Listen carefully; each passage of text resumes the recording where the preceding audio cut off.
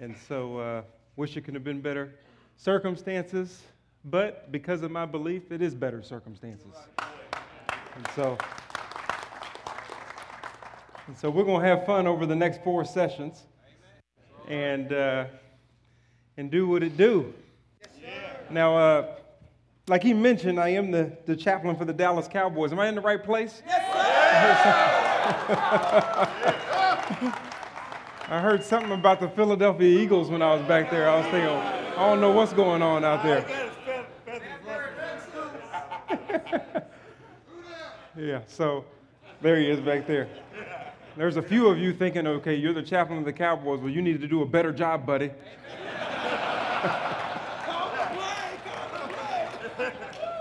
You need to pray harder or something. I don't know what's going on over there. But we'll talk about that a little bit too. I've ran into some of my high school buddies. My boy Michael Dudley's over here, played high school football together, won the state championship together in high school. And so got some connections. This is also my 37th year at Pine Cove Christian Camp, and I'm 37. I came in diapers. So God can bring you a long way. Let's start with a word of prayer, and then I want to jump right in. Heavenly Father, we love you, we honor you. We give you the praise and glory for who you are. If you don't do anything else, you've already done enough by sending your Son, Jesus Christ, to die on the cross for our sins. Help us to believe in it, but even more and beyond that, help us to live in light of it. Help us to not be men of the shadows, but help us to stand right on the front lines. We love you and we give you the glory. In Jesus' name, amen. It was 2006. I was with the San Diego Chargers in training camp. Football was a big deal in my life. Like I said, we won the state championship in high school. Then I went and got a full scholarship to play for the Baylor Bears, and that was the pre-RG3 era. So we weren't good. I told him we were laying the foundation for when he got there, when RG3 got there, but that's the best we did. But I played there, played fullback and tight end, and my coach said, I think you got a chance, you got a shot to make it to the NFL. And I said, do you think so? He said, yes, I think so. So I'm going to coach you up, I'm going to try to get you there. 2005, I was in the draft class and ended up with the Dallas Cowboys with Bill Parcells. And I came into that draft class with DeMarcus Ware and Marion Barber and Jay Ratliff and Marcus Spears. We all came in together, and I had just that one thing that I wanted to do, is that's to play in the NFL, and we'll hear more about that later. But I remember in 2006 when I was with the San Diego Chargers, and I had been traded over there, as I like to say, and we were in training camp. Training camp back in 2006 was a beast, because that was before all of these rules where you can't hit anybody.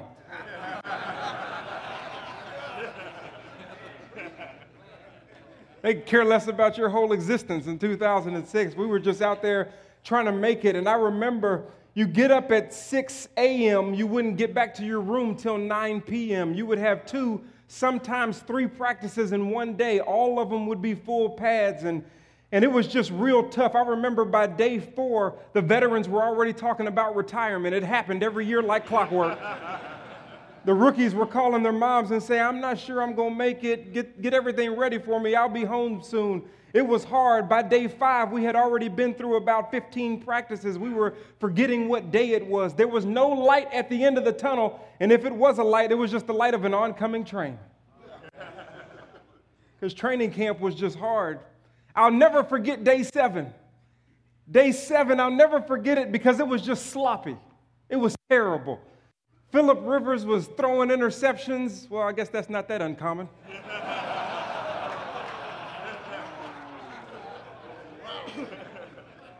Glad he's not here. LaDainian Tomlinson fumbled twice, which was uncommon. We had lights out. Sean Merriman was missing tackles back then. I mean, it was just a terrible practice. Everybody was feeling themselves. I mean, it was already 20 practices in, and everybody's kind of feeling themselves, and we're just kind of going through the motions. And I looked over and I saw that the head coach had taken notice, but he didn't say anything, so I kind of just thought we got away with one. That is until we came to the team meeting room on day 8. It was 7 a.m. I'll never forget it. The head coach walked into the room and we were mumbling, grumbling, and groaning. Guys slouched down in their chairs just trying to make it. And when the head coach entered the room, all went quiet. Shh. Because the elephant just entered the room. He goes by the name of Marty Schottenheimer. Tough guy, Bill Parcells error type coach. But also one of the greatest motivators of all time. I'll never forget this time because he came in front of the room and he just paced and he looked. He just paced and he looked for about 5 minutes as if to see what we were thinking. He was looking every individual right in the eyes. And 5 minutes with no talking just seems like an eternity. So I scooted forward in my seat and I sat up straight and I was looking at him like, what is this man about to do? And then finally he began to speak. He said, men, I did not just cast a net in hopes that the great players that I needed to win a Super Bowl right here with the San Diego Chargers in 2006 would just so happen to fall into it. That's not the way I work. You were hand-selected, cherry-picked, chosen by none other than myself, and I'm Marty Schottenheimer. I don't make mistakes with who I choose. I watched your film beforehand, so I knew exactly where to place you on my team so that we can accomplish what we've set out to accomplish. I know you are here for a purpose and a reason because I've selected you for that purpose and that reason. I've given you a book that I know works because it's been tried and tested throughout my entire career. I've given you a coaching staff that can coach you up on how to execute the book that I've given you. I've given you a facility. Most importantly, men, I've given you a uniform with your name on it. But you got to do something for me. I've given you the book. I've given you the coaches. I've given you the uniform. I've set you up for success. But if you don't maintain the integrity of the uniform that I wear, then you'll nullify the promise that I'm making. It's on you. Everything has already been set up. So stop whining, grumbling, groaning, and complaining. Stand up, strap on your pads, put on your helmet, and meet me on the 50-yard line because the time for your greatness will start right now. I'm kind of feeling that right now. Don't nobody move because you might get hit. Every player of any sport remembers a coach getting after him a little bit. Well, that was one of mine. And that's just the paraphrase version, but I'll never forget it. Because in 2009, when I had retired from the Washington Redskins, I know Washington, Dallas, but who cares? To players, they all write checks. When I retired from the Redskins, as football had been my identity my entire life, and I saw what was going on in my family. I saw what God was doing with my dad. I saw what God was doing with my mom. I saw what God was doing with my sister Priscilla, who some of your wives have been reading her Bible studies. And if you've seen War Room, she was the leading actress in War Room. I saw what God was doing with my brother Anthony and my sister Crystal, but it seemed like I kind of felt like I was being left behind. I'm just kind of grumbling, groaning, and complaining. I'm slouched down in my spirit. I'm not really recognizing that I was called for a purpose. Yes. And then I got the knock on the door of my heart as I was praying one day, and the Holy Spirit said, Johnathan. I said, huh? He said, you remember that speech Marty gave you back in 2006? I said, how can I forget it? He said, haven't I said the same thing to you? You say in Romans 8:29 that those that he foreknew, he already predestined. Those that he predestined, he already called. Those that he called, he already justified. Those that he justified, he glorified. So what then can you say? If God is for you, then who in the world can be against you?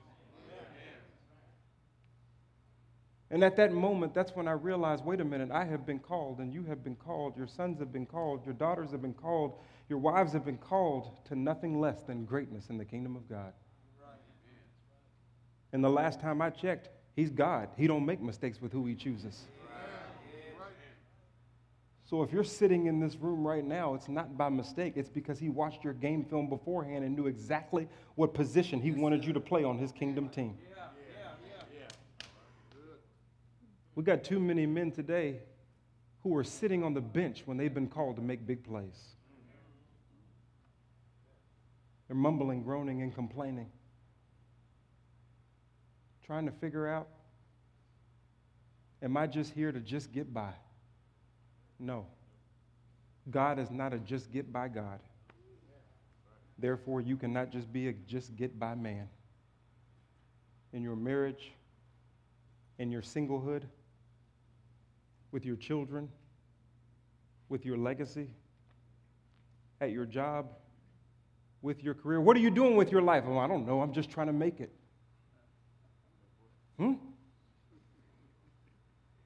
My dad always told me, life is like a dollar bill. You get to have it, but you're only going to spend it once. Spend it well.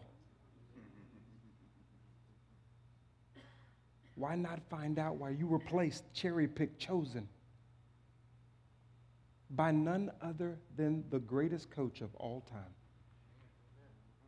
Tonight, I just wanted to start out by encouraging you, by letting you know that each individual in this room, including myself, including our families that are under the sphere of our influence, have been chosen for specific greatness in God's kingdom. So if you feel like you're slouched down, grumbling, groaning, and complaining, let me tell you how to get back up. In Genesis chapter 12, there was a man named Abe, a boy Abraham. I want to start with him. Over the next 4 sessions, I'm going to pick great men of the Bible and draw conclusions from their lives so that you can use their blueprint to follow in order to get to where God is calling you. 3 of my favorite verses in the Bible, I'll probably say that every session. I like a lot of them. Genesis chapter 12, verses 1, 2, and 3. A boy named Abraham was called to greatness. It simply says this. Now the Lord said to Abraham, go forth from your country and from your relatives and from your father's house to the land which I will show you. And I will make you a great nation. I will bless you. I will make your name great. And so you shall be a blessing. I will bless those who bless you and curse those who curse you. In other words, I'll have your back. And in you, Abraham, all the families of the earth will be blessed. Hey, y'all didn't get that. Hold on, let me read that one more time. I don't think y'all heard that because the Bible really has the ability to preach itself. If you just read it and sit with it for a second. Now the Lord said to Abraham, go forth from your country and from your relatives and from your father's house to the land which I will show you. And when you get there, I'm going to make you a great nation. Talking about your legacy. I'm going to make you a great name. He won't forget you. I'm going to bless those who bless you and curse those who curse you. Just walk. I got it. And in you, Abraham, all the families of the earth will experience a blessing. Now, is there anybody in the room that wants to be blessed like that? I know I'm in on that. We want to be blessed, but let me tell you how it starts out. Because in biblical hermeneutics, you can't start at the bottom. You got to start at the top. You want the blessing? Well, go forth from your relatives and from your country and from your father's house to the land which I will show you. What is he telling Abraham? I want you to leave your history, your will, your way, your thought process, the way that you think that doesn't agree with me, everything that you're comfortable with and where you've become settled, I need you to get up and go before I'll do anything with you. You see, Abraham in the previous chapter, in verse 31, had already settled in a place called Haran. The word settled doesn't mean camped. Camped means we're still going somewhere. Settled means I've dropped anchor. I ain't going nowhere. Settled means I'm okay where I am spiritually. I'm okay where I am in my marriage. I'm okay in how I operate raising my children. I'm okay with how I'm sleeping around in my singlehood. I'm okay with how I'm living my life. Settled means I'm done. And even though Abraham was settled, when the voice of the Lord came to Abraham, it unsettled him from the place he was settled. That lets me know something, that just because you're settled doesn't mean God's settled. That just because you're happy where you are doesn't mean God is happy where you are. That just because you think you're finished doesn't mean God is actually finished. It also tells me when the word of the Lord speaks to a man, it actually unsettles. It's an unsettling word. Many men think God is talking to them when they hear that voice in their head that's thinking what they're already thinking. Man, that's not God's voice, that's your voice. That's why it sounds like you. It's the same voice you heard when someone cut you off on the freeway and you're not saying something pleasant. It's that voice. And what we do is we subconsciously try to get God to sign off on our pre-existing thoughts. Well, God told me that. That's why I'm doing it. Isaiah 55, as high as the heavens are above the earth are my ways from your ways and my thoughts from your thoughts. I'm not thinking what you're thinking. I will break you from what you're thinking. I'm that unsettling thought that's trying to get you out of that settled place of unforgiveness. I'm that unsettling thought that's trying to get you back in correlation with your wife that you've been estranged from. I'm that unsettling thought that's trying to get you back in a relationship with your son that you've been okay with being out of relationship with. I'm that unsettling thought that you're trying to push off and get away from because you're okay exactly where you are. I'm that unsettling thought that's saying, I would like more relationship and time with you.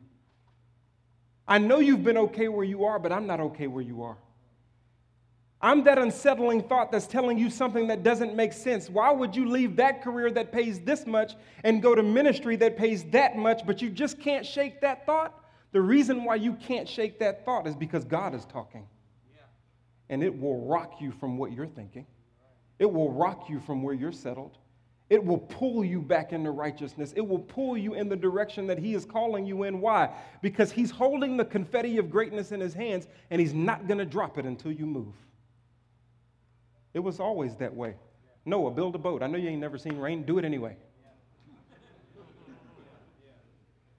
David, shepherd boy, get ready to be king. It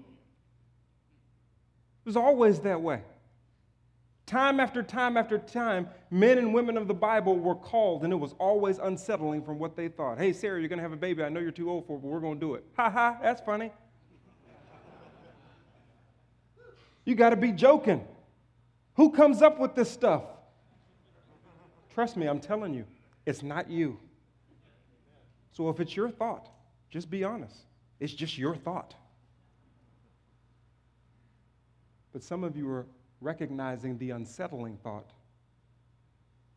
And that unsettling thought that you can't shake, that you've been trying to shake for the last 10 years, you've been settled somewhere, but God is calling you and talking to you, and he's been doing it for years. And you're wondering why you can't shake it. The reason why you're trying to shake it is because you're comfortable where you are. But you're trying to shake this thought, and it is a persistent, very specific, same thought over and over and over again. God is talking. Because as high as the heavens are above the earth, you're like, there's no way that'll work out. There's no way if I go back to this direction that she'll ever forgive me. There's not a chance. My logic doesn't connect with that thought. All the while, God is holding the confetti of his greatness and your greatness, your experience of who he is in his hand, and he's not going to let it go until you obey. Abraham, go forth from your country, from your relatives, everything that you have become comfortable with. I know you've dropped anchor. I could care less about that. I've got a plan for your life that's greater than your plan for your life.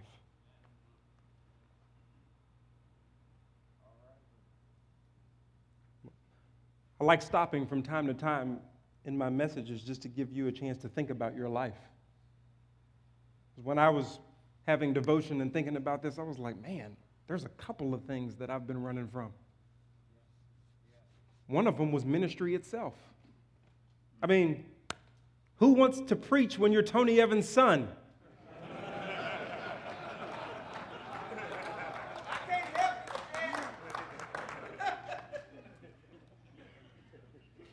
That's dumb. That's like being Michael Jordan's son and playing for the Bulls. Boo. I can't tell you how fast I ran from that stuff. But I couldn't shake it. I'm just running, and while I'm running, God is like, you're just wasting your own life. You're just wasting your own time. And if you wait too long, I'm going to give the confetti of your greatness to the next generation. Ask the people of Israel. The first generation, did they get in? Nope. But did God give them a promise? So God has the ability to make promises that you never experience. Well, then wait, doesn't that mean that God broke his promise? No, he just holds it in time for the next man. We get one shot. The more that I'm recognizing this as people have fallen in my family, I'm just like, forget it, chips all in, let's go. Don't have much time to be messing around. So, but it starts very uncomfortable. It's not nice. Go forth from everything that you think you. And as I'm talking, there are several men in this room that are considering that thought that's been coming and coming and coming. This weekend, consider that thought. Because it's your life and it's your greatness and it's your confetti he would like for you to experience. When I was with the Cowboys in 2005, one of the things that Parcells did, which we all hated, was fiddle with our stance. When we got to our first day of training camp, DeMarcus Ware was always in a three-point stance because he was in a defensive end.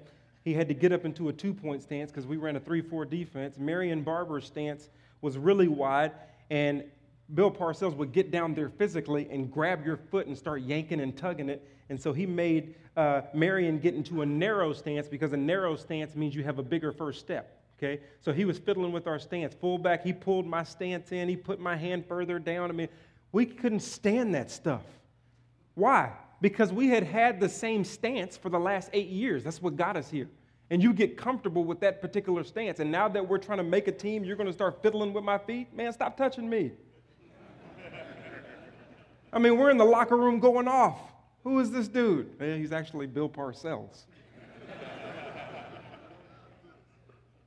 And I remember him coming into the media room and saying, hey, guys, I know most people don't know Bill Parcells was a player's coach. He was kind of mean to the media, but we loved him. And he'd come in and he'd say, hey, guys, I know you're frustrated with me messing your stance up, but I'm just trying to make you better. The reality is that stance won't work in this league. It worked in high school. It worked in college. But this league is a little bit quicker. Matter of fact, a lot quicker. This league, those inches turn into centimeters and millimeters. Your stance, how you start, will determine whether you experience a championship or your head is walking off the field. Your head is hanging down, walking off the field. It's all in how you start. And I realized all he was saying is, if you want to make it in the big leagues, you got to be willing to change your stance. And there's some men who aren't playing at the level for the kingdom of God that they should be simply because they're unwilling to change their stance. They're unwilling to change their stance on how they treat their wife. They're unwilling to change their stance on how they treat women, period. They're unwilling to change their stance on how they hang out, what they do, how they treat people, how they raise their children. There's all of these different things that you can think of in your own mind. And because of that, you're missing out on confetti by centimeters and millimeters, but that's all it takes. He says, Abraham, men, go. Go forth from your country, wherever that is, your father's house, wherever you're sitting pretty and comfortable, your relatives, and maybe some people you know that you need to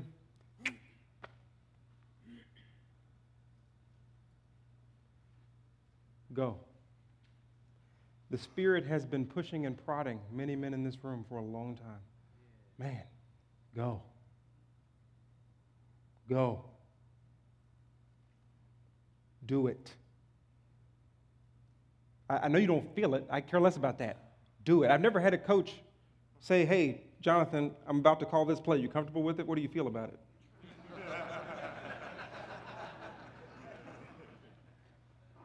Care less. He has a plan. Go. And we just run in, full trust and faith. Many of you know what that go is. And you know it personally because you've been ignoring it for a long time. That's the smallest word in these 3 verses that we'll read. The biggest impact. If Abraham doesn't go, there's no experience. Smallest word. So I wanted to study it because it had the biggest impact. So, seminary students, I studied go in Syriac, Latin, Spanish, Hebrew, Greek. You know what go means? It means go.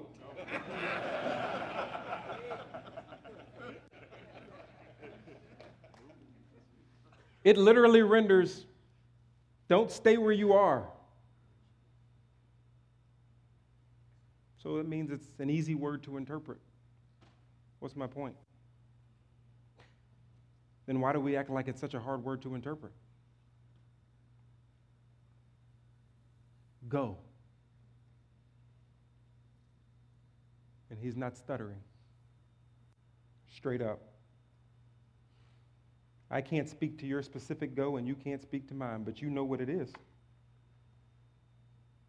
And this weekend, my hope is that we draw conclusions. Go to the land where I will show you. You know why it's hard to not obey that small word? Is because of what I just said. In the scripture right here, he says, Abraham, I need you to go to the land which I will show you. That's future tense. I don't like that. I need you to show me that the grass is at least as green on the other side before I jump this fence. That's why we don't move. It doesn't make sense. I ain't feeling it. I can't see it. I don't think it's going to work out. I'm unsure. This is not that. God ain't worried about that. Go. And when you go, I will show. Most of us are asking God to operate out of order with his own word. We want God to show before we go. But God doesn't operate out of order with his own word. The word of God is God-breathed. That means everything's in its place for a reason. He says, go, and then when you go, I will show. Some of us are waiting on God, and God is like, man, I'm waiting on you, and I got more time than you.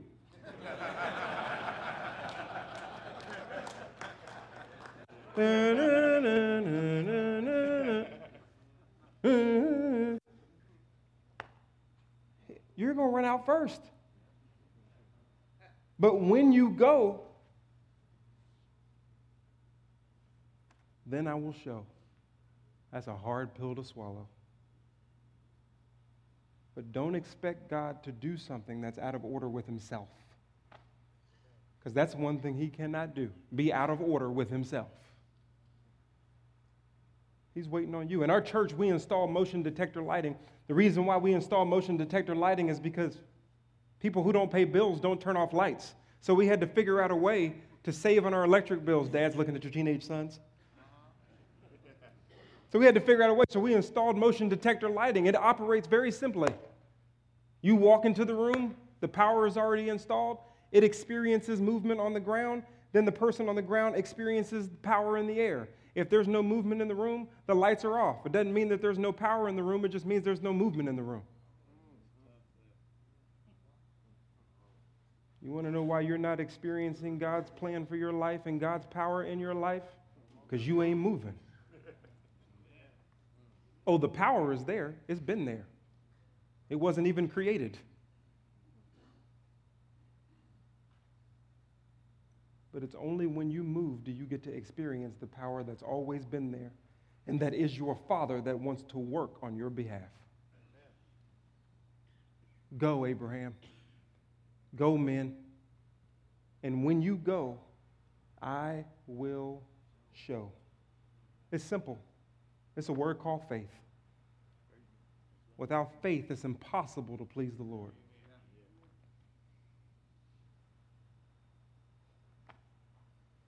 I sat down with my dad when I was a senior in high school because I wanted to know how he made it from his point A to his point B. You don't know my dad's story. He grew up in the inner city of Baltimore, Maryland, where the word statistic derives its meaning. Raised by high school dropouts, in an ungodly house. Nobody was saved in our family's history. I mean, that's just the way it was. And then one day my granddad got saved too, Daddy. And he brought it to my dad.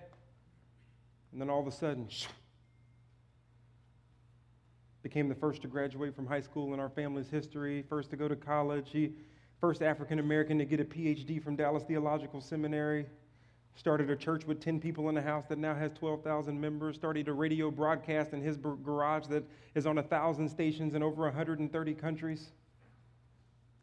Has been and still is. We partner as the chaplain of the Dallas Mavericks since their conception as an organization. He was the chaplain in the Tom Landry days. I'm like, dog, how did you make it from your point A to your point B? Seems pretty great to me. He said, you really want to know, son? I said, yeah, I'm sitting here talking to you, aren't I? I really want to know. I'm 18. Aren't you impressed?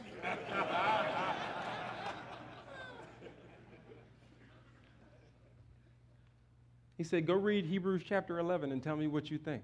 I said, what is this, a spiritual Easter egg hunt? You're sitting right here. You can't just tell me how you made it. He was like, no, son, you know how I roll. Go do your own research.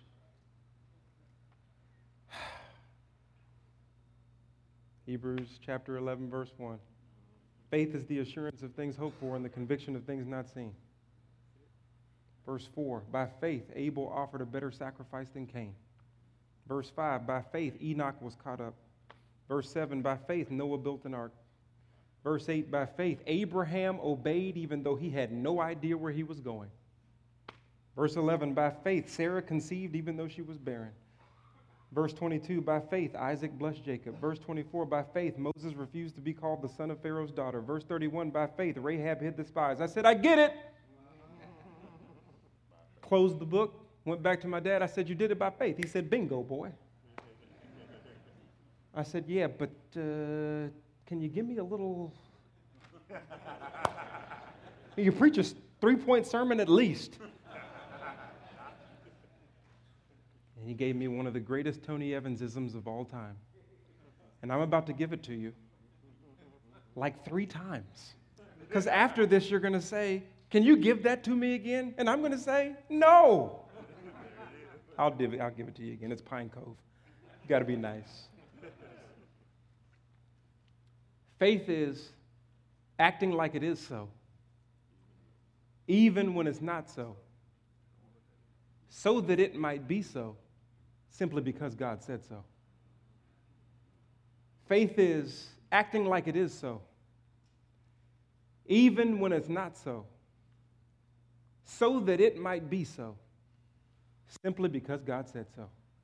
I'm going to do it one more time. Faith is acting like it is even when it's not so that it might be so, simply because God said so. So I'm like, Dad, so you're saying, okay, so I,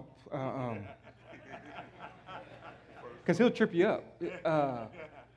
So you're saying, like, just feel it, follow my heart. He said, follow your heart. That's a great American slogan, but it's anti-Bible. Jeremiah 17:9 actually says, the heart is the most deceitful of all and is desperately sick. Who can understand it? You followed your heart enough. Stop. I said, well, what do I do? He said, faith is simple, son. You just make your heart follow the truth, and then you'll be fine. All right. Take that lasso, get that heart, tighten it up, and drag it to the truth.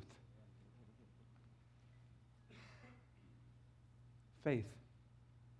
I need you to go forth from your country, from your relatives, from your father's house, to the land which I will show you.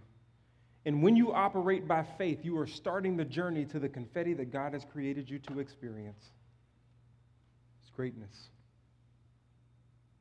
And then we get to the good stuff.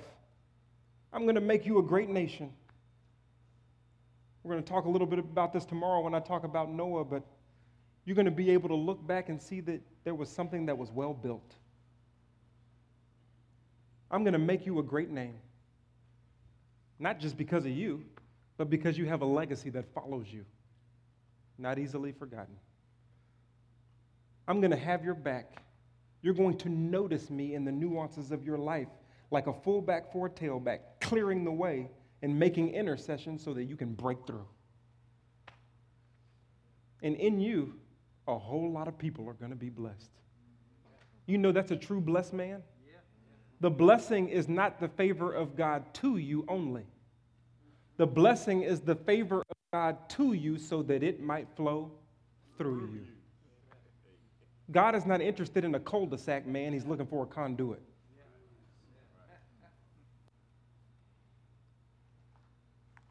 But he's waiting for you. Go. Some of us have greatness a little bit wrong. We, as men, are passionate about building. We'll talk about that tomorrow. We get the money, we got the house, we got this, we got that, You're passionate about building, but building for the world will have you forgotten in 3 seconds. One of my hardest moments as the Dallas Cowboys chaplain is when we had a death on the team. I was going up the jet to get on the plane, or the charter jet at DFW Airport, and normal business. I was kind of looking around. Everybody was kind of somber, but just thought they had a late night. So I'm going up the stairs, and Jason Garrett's coming down with Brian Wansley, who's kind of over operations and ticketing and all that kind of stuff. And so Jason Garrett's coming down. I back up. Head coach. This time he grabs my arm and pulls me down the stairs with him. And I was thinking, you're going to cut the chaplain?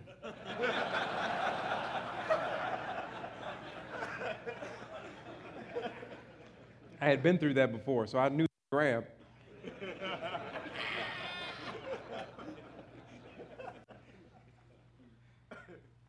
And he looked me in the eyes, and he don't blink now.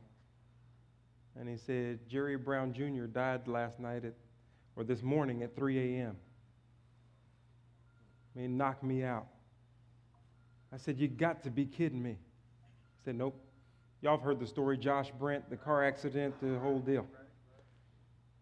And so he said, you're the chaplain. This is why you're here. Get on the plane and do something. I said, I got you, sir. Give me a second. Tony Evans, I'm going to need some help with this one. I've never been through this before. I need some pointers. No, I knew that when mortality kicks in, all you can do is look up. So we got on the plane, and everybody kneeled from the back of the plane to Jerry Jones in the front. There's nowhere else you can go but that way. Prayed over the whole plane. We flew to Cincinnati. We were playing the Bengals. We came into chapel service, and guys that never come to chapel were in chapel. And the Spirit said, what else but gospel? Go. Preach the gospel. 7 players accepted Jesus Christ that night.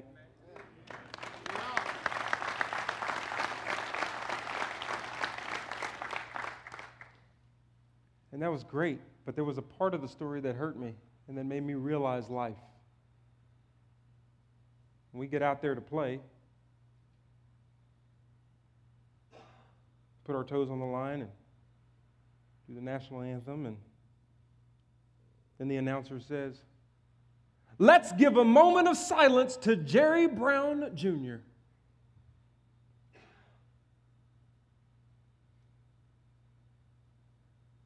All right, that's it. Line it up, fly the planes over the stadium, turn on the music, and kick the ball off because we came here to see a football game.